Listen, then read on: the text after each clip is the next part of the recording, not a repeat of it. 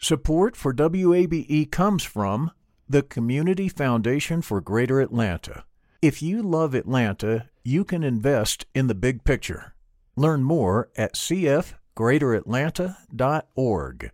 I'm Earlonne Woods. I'm Nigel Poor. We're the hosts and creators of Ear Hustle from PRX's Radiotopia. Ear Hustle is a show about life inside prison, but it's not your typical prison podcast. In this next season, we've got stories about the objects people keep inside their prison cells, about residents in a women's prison who say they want to stay there, and the most beautiful prison garden. Earlonne, I will never forget it. Ear Hustle. Stories about life on the inside, told by those who live it. Find Ear Hustle wherever you get your podcasts.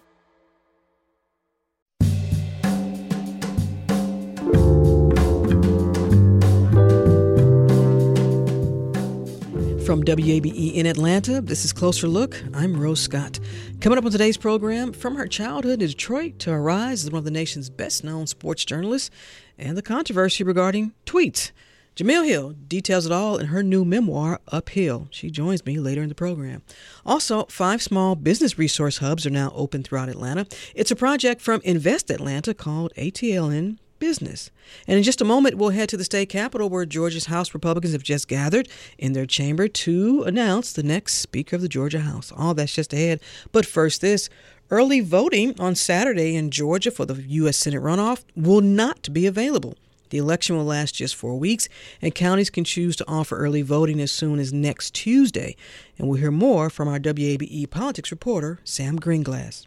Early voting is required to begin by Monday, November 28th. Counties can choose to start earlier. What they can't do is offer voting on Thanksgiving or the day after, a state holiday originally marking Robert E. Lee's birthday. Georgia law also prevents Saturday early voting within 2 days of a holiday. That rule didn't cause too many problems in the past, but when Georgia's new election law condensed the runoff from 9 to 4 weeks, it also meant that with Thanksgiving, there'd be no window for Saturday voting. Litigation over the rule is possible. Sam Greenglass, WABE News. Georgia advocates are pushing for more financial supports for women, children, and families during the upcoming legislative session. Now, among the proposals is a state earned income tax credit to give low-income working families a tax break, which more than half of states currently offer. Ife Finch Floyd is an analyst with the Georgia Budget and Policy Institute. She says cash programs are successful at improving birth outcomes, babies' brain development, and maternal health. Helping people get to those doctor appointments, being able to afford those prenatal vitamins, relieving stress because, you're working so much or you can't pay your bills. Stress can impact the developing child inside of you. In Georgia, Black women are more than twice as likely to die from pregnancy-related causes than white women and remain at higher risk for poor birth outcomes. Minority business owners are calling on state and city leaders in Georgia to help level the playing field when it comes to access to funding, something we'll talk about in just a moment. Many met at the new Black Wall Street in DeKalb County over the weekend. The Small Business Economic Development Forum was designed for small business owners to come together and brainstorm ways to succeed. Bruce Level organized for the event for the nonprofit Concerned Communities of America. He talks about avoiding some of the present-day challenges like politics. Let's not let politics ever try to define us. It's imperative, especially in Black culture, to agree to disagree, whether you vote Republican, whether you're a Democrat, but it's imperative that we agree to disagree because the noise will get in the way of our economic gain. Now, the information from the event will be presented to state and local officials. The new Black Wall Street is a marketplace for new and established minority-owned businesses and promotes generational wealth. Now, as mentioned, Georgia House Republicans have just nominated a new Speaker of the Georgia House. Ladies and gentlemen, our new Speaker is John Burns. Representative John Burns, the current majority leader, will serve as Georgia's next Speaker of the House. This comes a little over a week after David Ralston announced he would not seek re-election as Speaker, citing unspecified health matters.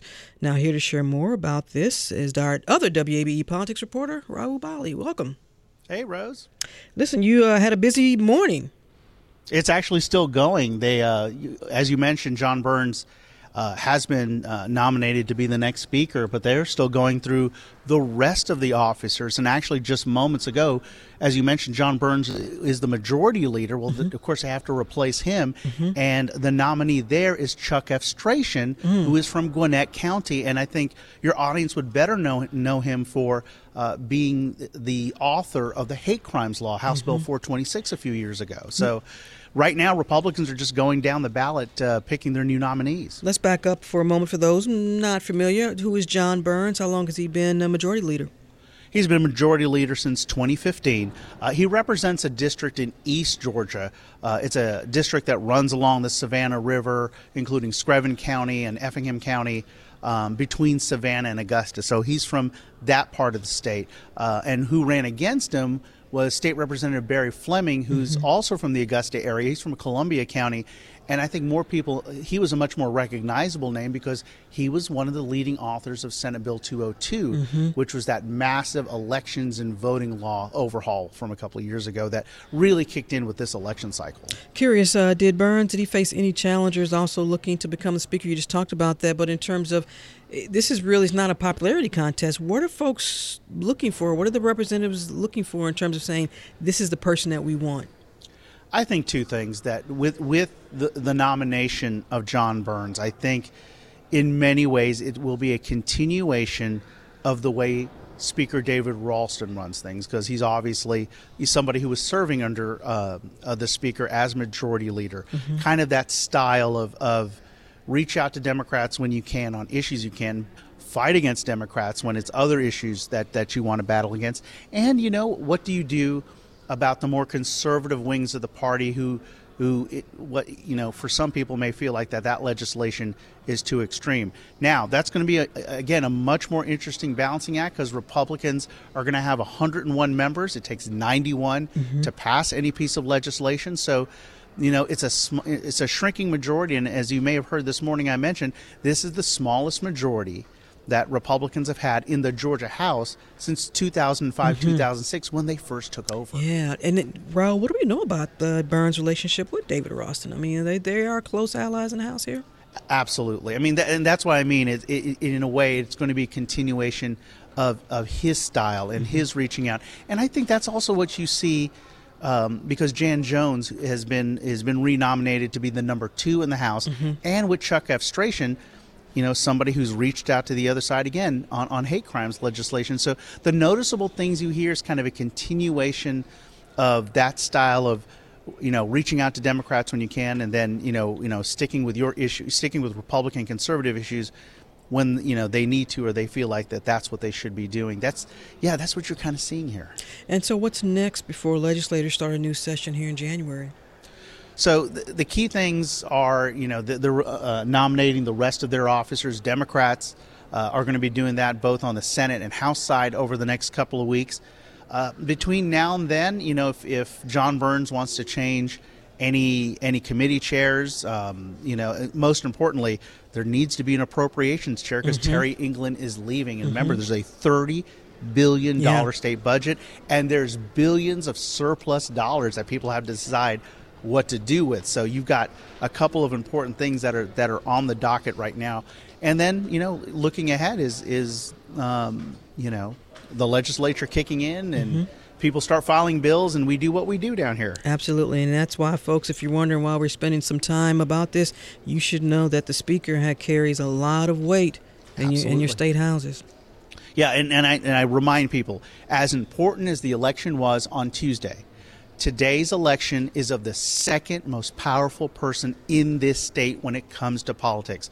David Ralston, and now John Burns, has the power to stop any legislation dead in its tracks, other than the governor having the veto power. That's the importance of this office. And you've seen, and again, the two examples I'll give you real quick.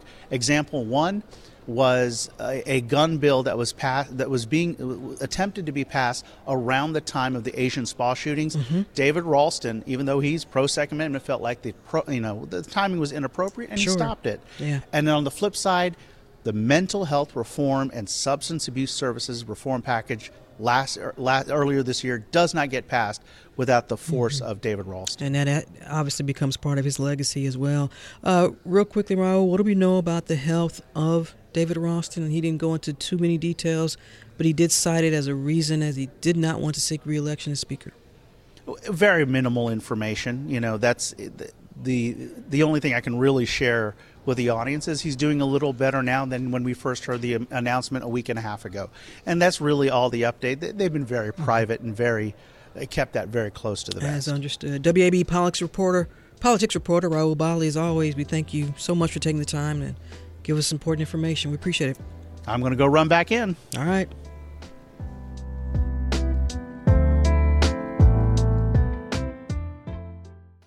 Support for WABE comes from the Community Foundation for Greater Atlanta.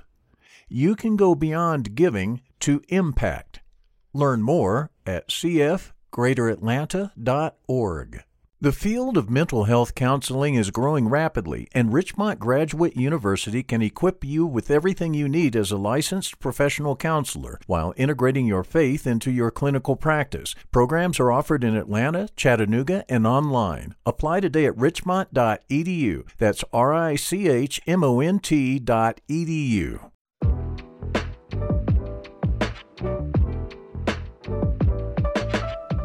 And Closer Look continues from WABE in Atlanta. I'm Rose Scott, adjusting her mic because Daniel knocked it off. It's his birthday today, and he just doesn't care anymore. Happy birthday, Daniel. Small businesses, as you know, are so important on so many levels because they are part of our community, and also they are one's dreams. But we know, it's clear, it's not easy to start a small business, let alone stay in business. Well, this year there's a partnership, an initiative with the city and Invest Atlanta. So 5 small business resource hubs are now open throughout the city. It's a project from Invest Atlanta called ATLN Business. And joining me now with more is Michael Apprecio, ATLN Business Technical Service Advisor. We're going to talk about that name in a moment. And Gail Mapp of Level Construction Services, small business owner using the services. Welcome to you both. Hi, thank you. Thank you for having us. Gail, let me start with you. How long have you been in business?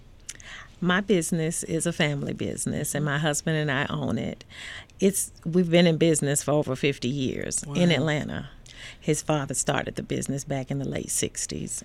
What has been the challenging thing about owning your own business, family business? The challenging thing, I would say one of the most challenging things is financing. Mm-hmm.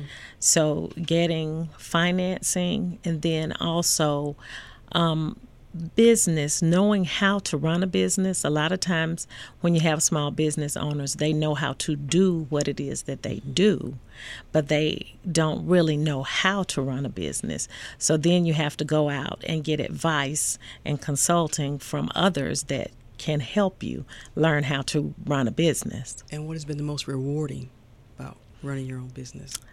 I think being a family business, leaving a legacy, and leaving a legacy for our kids and our grandkids, and just trying to continue that.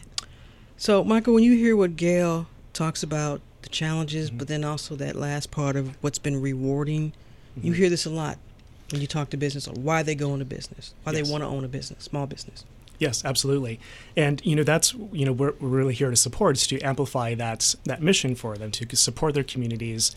They have an idea of their value, and kind of part of our role is to supplement that with some of the business frameworks, marketing frameworks, the things that maybe are the reasons why they didn't go into business, to really focus on all these technical aspects. And we think the combination of those two, the passion on their side, their knowledge of their customers, and then on our side, promoting practices, good practices, technology, and those sort of learnings. When you talk about technical aspects, because when Gail talked about the family business started in the 60s, well, the technical aspects are way different. They're a little different now. So when you talk about that, I want to dig a little deeper. What are we talking about, the technical aspects of owning and operating a small business? Sure. Well, we're obviously talking in the context of the pandemic here, right? And ATLN Business was started kind of recognizing that, well, the pandemic uncovered a lot of pre-existing issues. The digital divide was really then very apparent.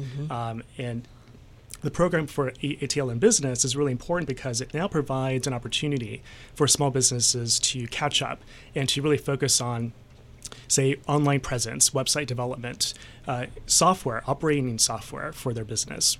Different industries have different operating mechanisms they could use to be more efficient, to provide better service to your customers. So that's kind of some examples of what we're talking about. Gail, for those technical aspects with your business, what do you rely on? I mean, obviously you have a website, but then the infrastructure, everything that it takes. What for folks listening, they say, well, a construction company, what kind of technical aspects do you all need? What are we talking about here? Well, actually, we do have a website, but our website is like 20 years old. Now, Gail.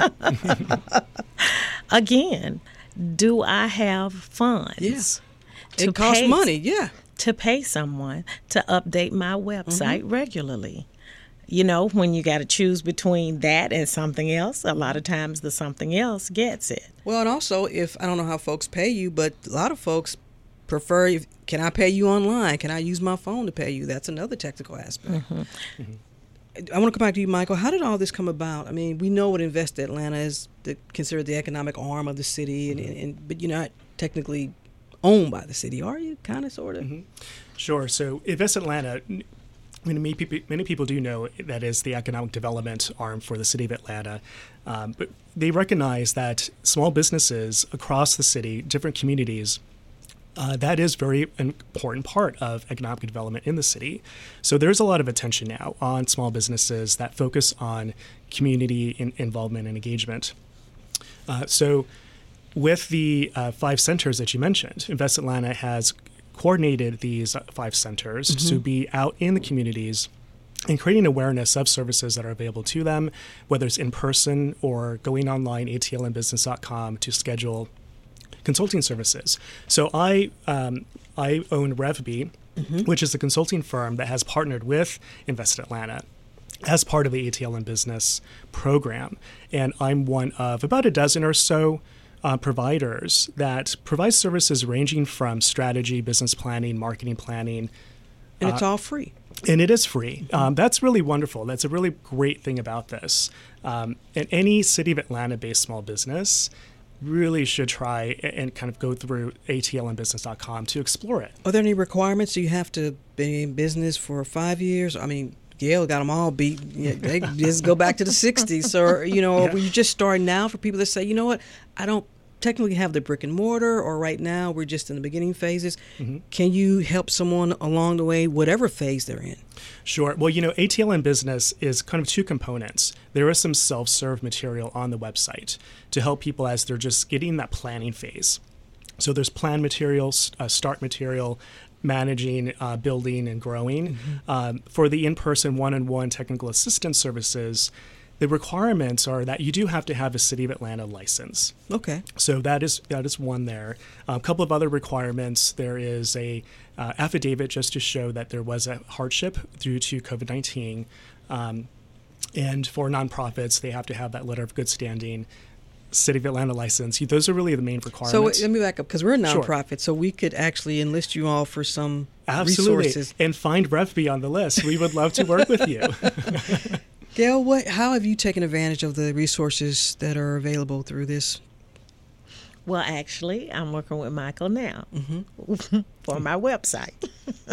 And look, if the website don't look right, you better let me know. Cause Michael is excellent. Yeah. He has done excellent work. And it was really very easy for us to get together because you just go to ATL in Business on the web. You can look at all of the different businesses, the consultants and what they offer. And website design was what I needed. And I looked at Michael's and I was like, oh, this looks like he might be just the fit. And he really has been, And how valuable has that been if you could put a dollar amount on it? Because you said, look, it costs money to get, you want a very good web designer. Yeah. And Atlanta has some great creative people. And you want people to be paid what they're worth. So it's been priceless, honestly, because, again, most of the times, and especially being in construction, you don't really know what you should have. And then you really don't know what it's worth, until you start looking around and saying, oh, I don't think I can do that right now. When you think back to when you and your husband, y'all started operating the business and to now, what has been the biggest learning curve for you? I mean, in terms of, because things change. I mean, now technology is so important when it comes to operating a small business. And as I said earlier, that was different when you all started back in the 60s. What has been that learning curve for you? Well, for us, because we are level construction and we are commercial contractors, before now, you looked at plans, you bid, you gave a price, the lowest price won. That was it. But now, every time you meet someone, they're looking at you on LinkedIn. They're going to your website. Mm-hmm. They're checking out your previous work. They're looking at those Yelp reviews, which that's a whole nother conversation. Oh, no. But yeah. Yeah, and so it has become very important. Michael, what do you want folks to know about, taking advantage of these resources, whether it's online and being able, if they qualify, to possibly meet with consultants? This is free of charge. This is invaluable for small businesses. Well, absolutely. I think this is a time to, go through some of that list that has been sort of on the side. I mean, small business owners are so busy, right?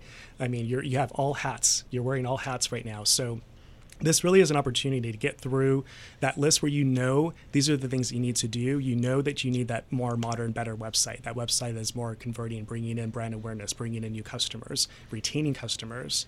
I have a listener that has a question and wants to know, do you all offer consulting for Wi-Fi and internet infrastructure? Oh, that's very interesting. Yeah, when you go to the atlnbusiness.com website, browse through the different providers, you'll probably find pretty much any kind of business marketing and technology question that there's a provider that addresses that.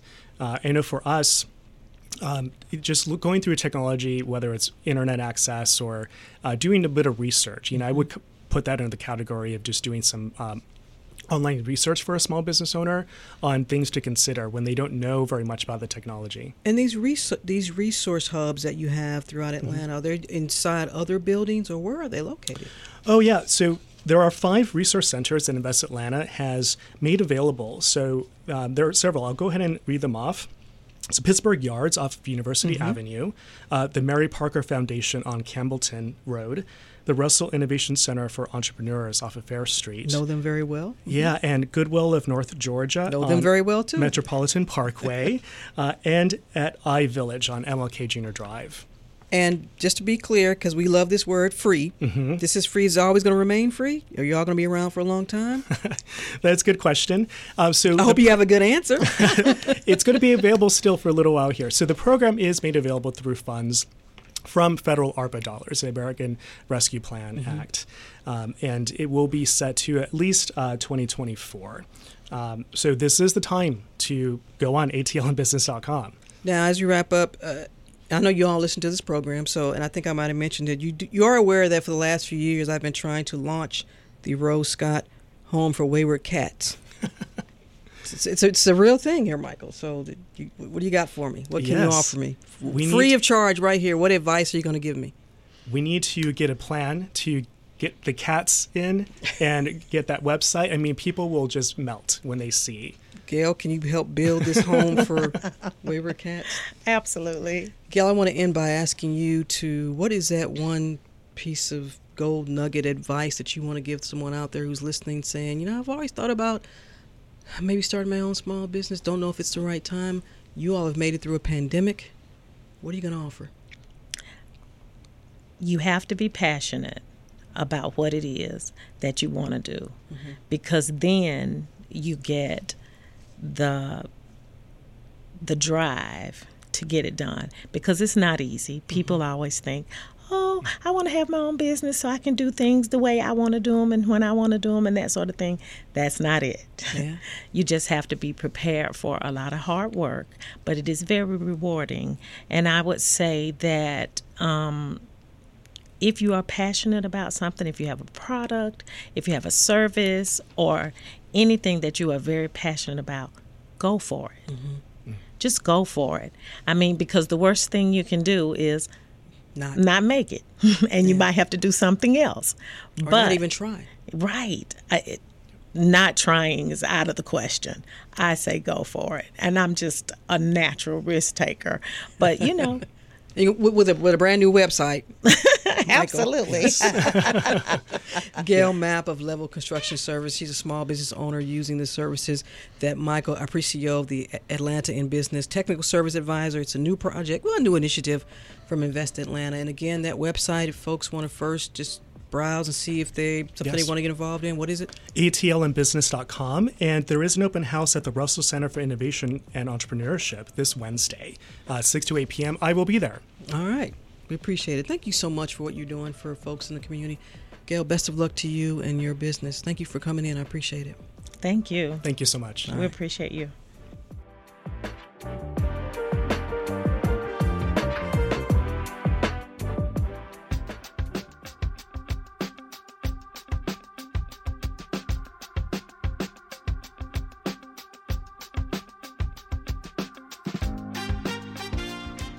From WABE in Atlanta, Closer Look continues. I'm Rose Scott. As journalists, it's clear we are all not the same. However, as many of you who are regular listeners to this program have heard me say, my job is to be fair, not always objective. There's a difference. Go ahead, send me your emails. But also, as we say as journalists, while we spend our jobs covering other people's journeys, we have our own as well. So for award-winning sports journalist and author Jemele Hill, it's been a journey as a sports columnist, more than a decade working for ESPN, also the NABJ Journalist of the Year. I was up for that, but I didn't get it. I'm just kidding. Currently a writer for The Atlantic and also host of the podcast Unbothered. She's also a producer of a Disney ESPN documentary with Colin Kaepernick and a lot more.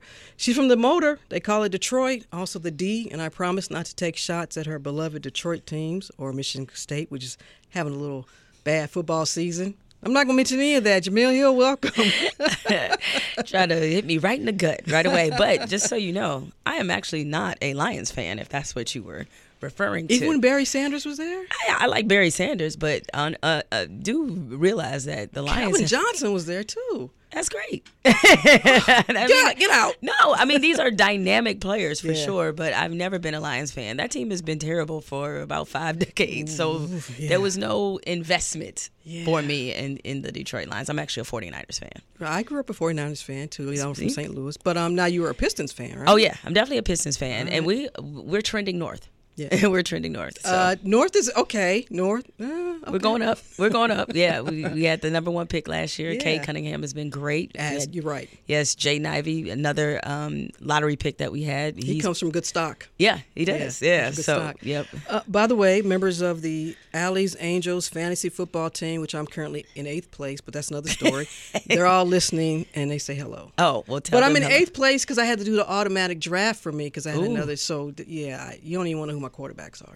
Well, now I got to know since you said it that way. Well, I kind of got, forgive me, Fal, because I kind of got stuck with Marcus and Jameson Winston. Oh, and then I did James some Winston. trading. I got Geno. Okay. So, Marcus Mariota hasn't been bad.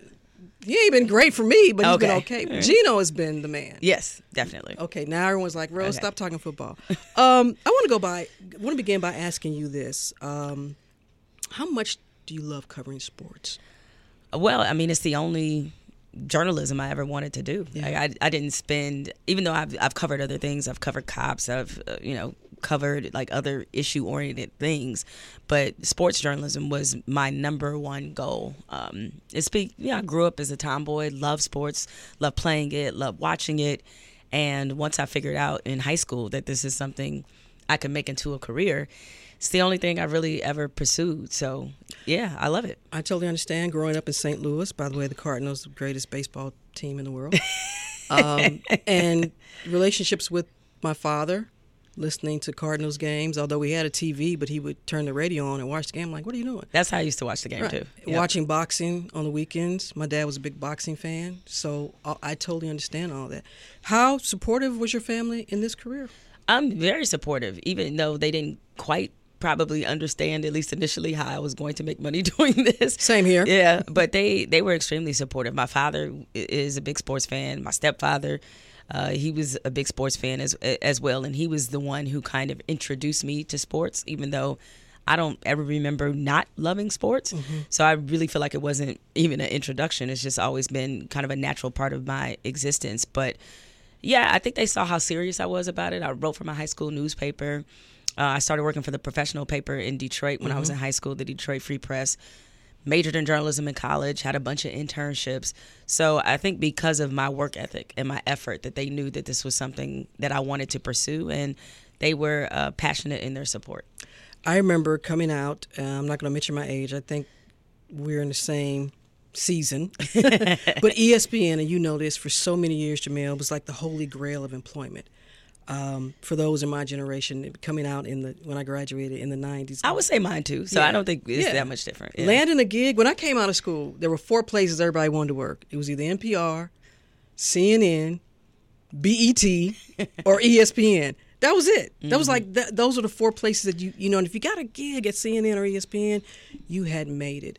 Did you have that same sense when you landed that first gig? And I think it was 2006, you were writing for ESPN.com. No, I didn't, because ESPN was not on my vision board. Really? I remember that I was a writer. That was what I did for the longest time. And I got hired at ESPN to write for ESPN.com. My goal, my dream job was working at Sports Illustrated.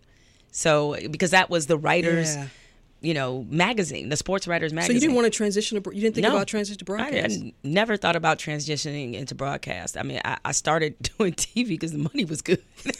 And then it became something where I could, see how powerful the medium was. But I was completely the accidental broadcaster. I watched ESPN like a lot of people, but I never said, one day I want to host SportsCenter. Never said that. So it was, but during that time, during our season, there was very clear lines between print and broadcast. And so it wasn't till about, of course I watched sports reporters growing up, where you saw a lot of print journalists and columnists that was the crux of the show. Your buddy Mitch Albom. Yeah, Mitch Albom. Yeah. Yep, Mitch Albom, Brian Burwell, Bill Rhoden, Bob Ryan, Jackie McMullen, but they were newspaper people. The sports reporters was just an offshoot of what they did.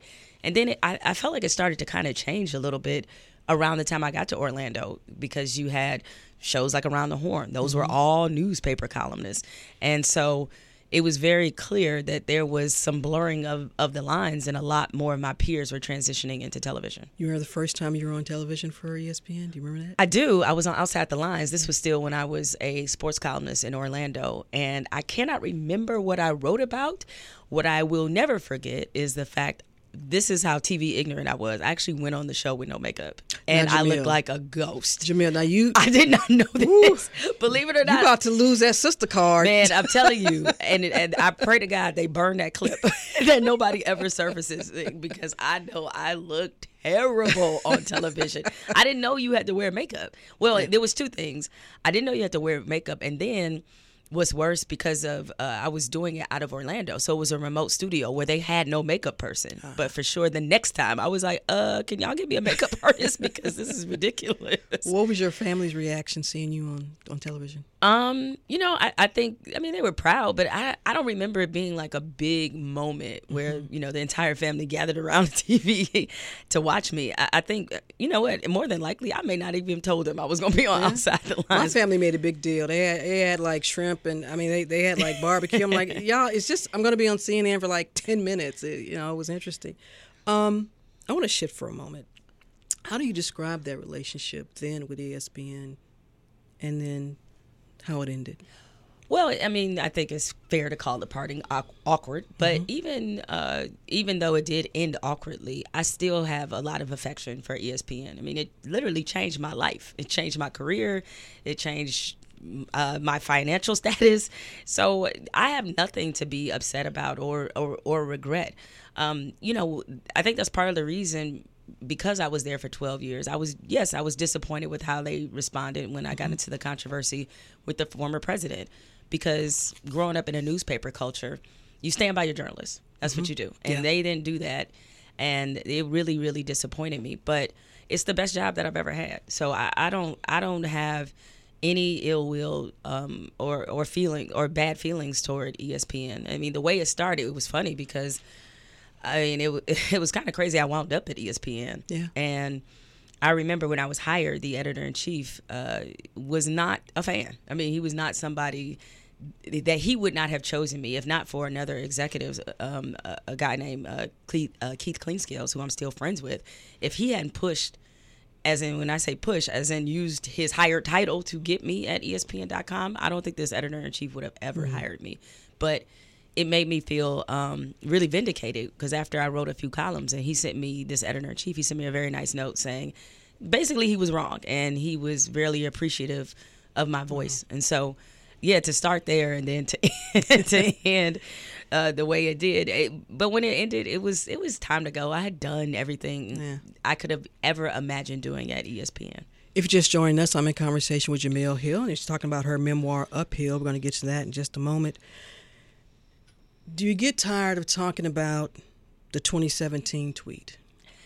No, not really. I mean, it's a part of my story. I realized that a lot of people, that's how so many of them who were maybe not sports fans who watched ESPN on a regular basis, that's how they became, familiar with my name. And considering how life-changing it was, I mean, I understand there's a lot of interest in it. And, I think I just don't want it to be the defining story about me. You know, if my obituary is written and that's like the first sentence, then I have failed. And that should not be a part of that, because I like to think I would have done something more legacy building than criticizing the president. And when you said, and folks need to be clear too, you had tweeted other stuff too, and you weren't the only one tweeting about then President Donald Trump. Called him a white supremacist.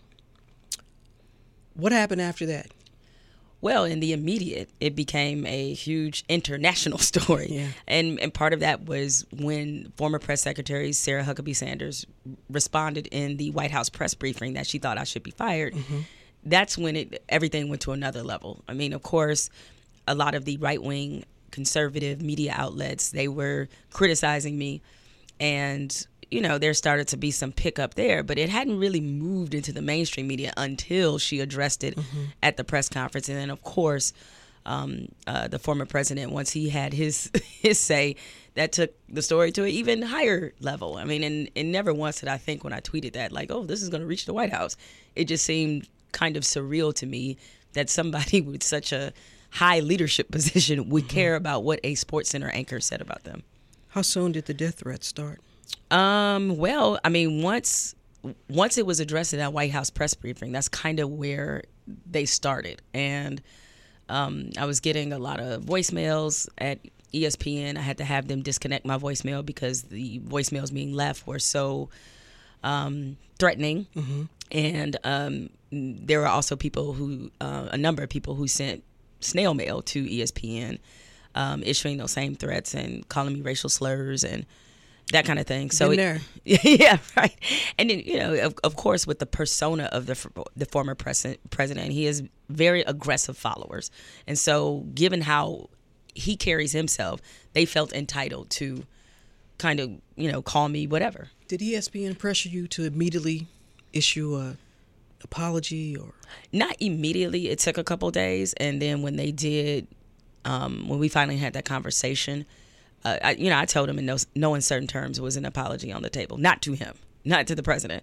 Now, what I would apologize for, which is what I did because I wrote my own statement, was the position it put some of my colleagues in, especially like my co-hosts who, when they suspended me, and even before then when they tried to send me home, that he was going to be left kind of holding the bag. Talking about Michael Smith. Yeah, talking about Michael Smith. And then some of my other colleagues who I'm sure they got probably pretty tired of being asked about me by other media outlets. So for that, I was apologetic about, but for what I said, no.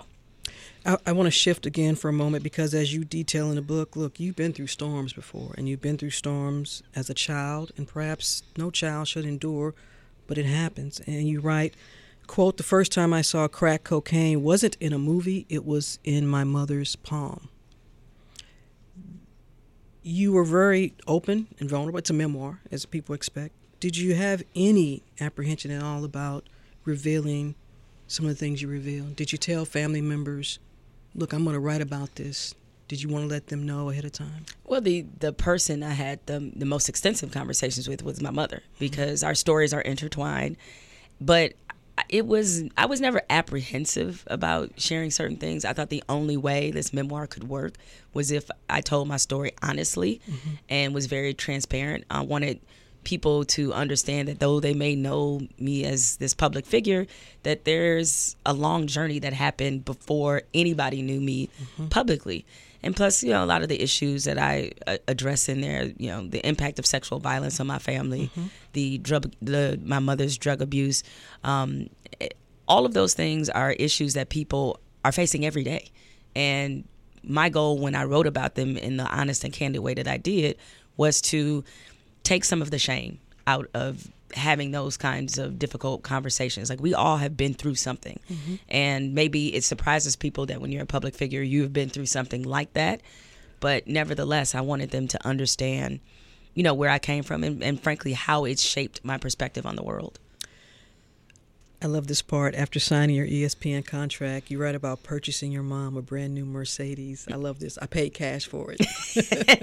Yeah, because one of the first 3 things she said when she got in the car is, how are you going to afford this? I was like, clearly she does not Google me. But it was a great moment. I mean, my mother and I had obviously been through a lot together, and I wanted her to have something just for her. And so that was like, one of the best moments of my life for sure. How's your mom doing, Jamil? Oh, great. I mean, what people have to understand, I think part of the other reason I had such comfort in telling the story that I told is both her and my father have been drug-free for decades. So these are, and especially with my mother, because she's always been very accountable about some of the things that I was put through growing up. And that allowed a certain path to forgiveness. And even though there were stories she told me for the book that I had frankly not heard before, just understanding her complete journey just makes me give her that much more grace. And how much of her journey, when you look at what you've endured and continue to endure now, has that helped you in terms of dealing with the stuff in the past as related to our past president and anytime you tweet anything? Well, I think it is what allows me to have a bit of a grounded perspective about it. I've said this many times, and it bears repeating again. Like, Donald Trump tweeting about me feeling like I deserved to have been fired is not even in the top 30 of worst things I have ever experienced. And so I think because of that, knowing some of the difficulties I've been through, it's allowed me to be that much more determined. And there's a certain toughness that comes when you're raised the way I was raised and in the city I was raised in. And so when I do get critics or backlash or, hate tweets or death threats, it just, it really makes me that much more determined to continue to use my voice. How long did it take you to write Uphill?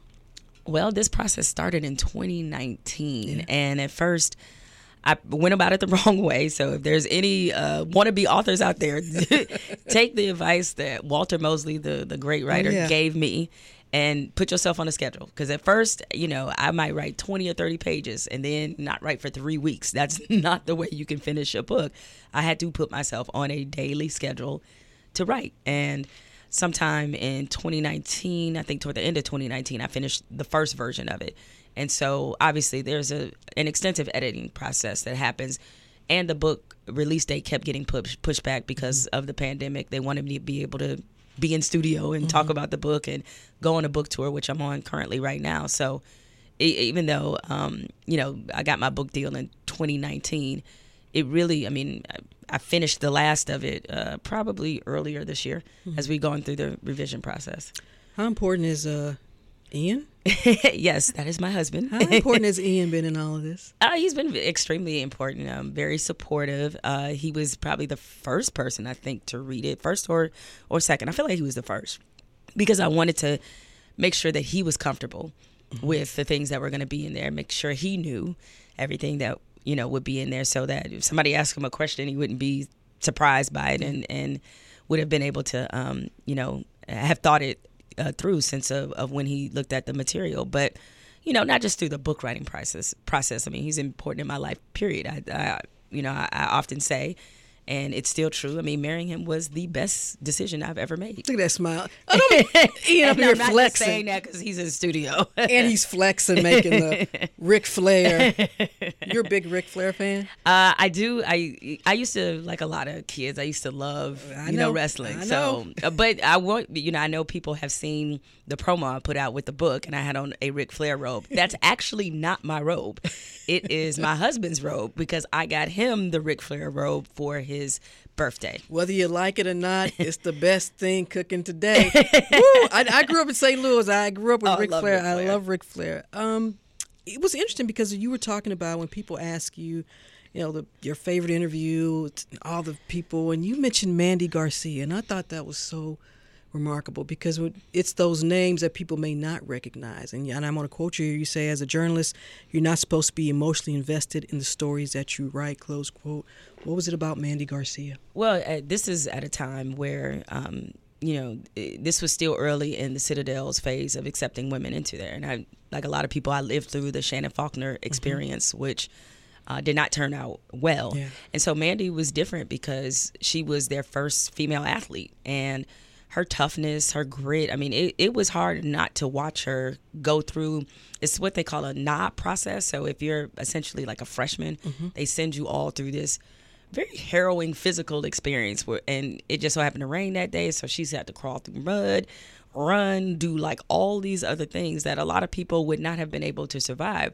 So I would be kidding myself as a journalist or as a person that I'm watching this young lady who is maybe 18 or 19 years old go through this and not be inspired by her and her willingness to really take this on, because people were still very critical about women joining the Citadel, and she was able to absorb all of that and come out, on the winning end. I recently read an article. It was about a journalist. I think he works for Telemundo Hispanico, and he talked about that he believes that journalism now, that we're in a phase or a space or a moment or whatever where you journalists should be more vocal about certain things, that they should not be, as he put it, objective. What's your take on that? Well, I think for many years, I think journalists have hidden behind objectivity. We strive to be fair. Being objective is different, okay? I say it all the time. Yeah, fairness is really the goal. And because we have to be able to tell a truth. And a lot of times that truth does have a side. If we're having conversations about racism, I mean, what's the pro of racism, right? Racism doesn't need any help. It doesn't need a both sides argument. And so what I've sensed and seen now in this age where we're very politically divided, where there are certain key issues that are on the table, journalists need to be able to frame these stories honestly. And don't say misremembered.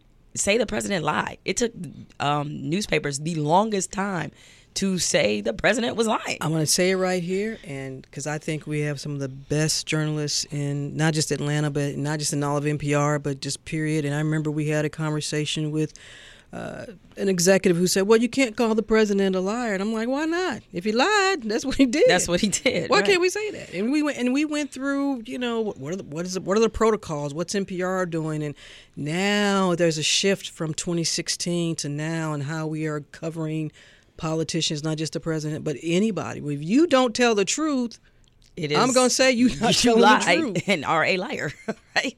I think that's part of our jobs. People have to remember, what is the catchphrase they used to use for journalism all the time? The watchdogs of society. Well, watchdogs are taken aside, okay? So we still have to remember, like, our job is definitely to frame information, but we have to be real with people. Otherwise, they won't have any respect for our institutions. And I feel like I feel kind of disappointed in where journalism is right now, because I think there's certain practices that have become so frequent that I don't know if they ever will stop. As I say, it should never be about the storyteller. It should be about the story. Jamil Hill, can you sum up what this journey's been like? Surprising. I think when I think about what I originally, like, sort of some of my original dreams, as I mentioned, I wanted to work and write for Sports Illustrated. Never had television in the picture at all. Certainly never had ESPN.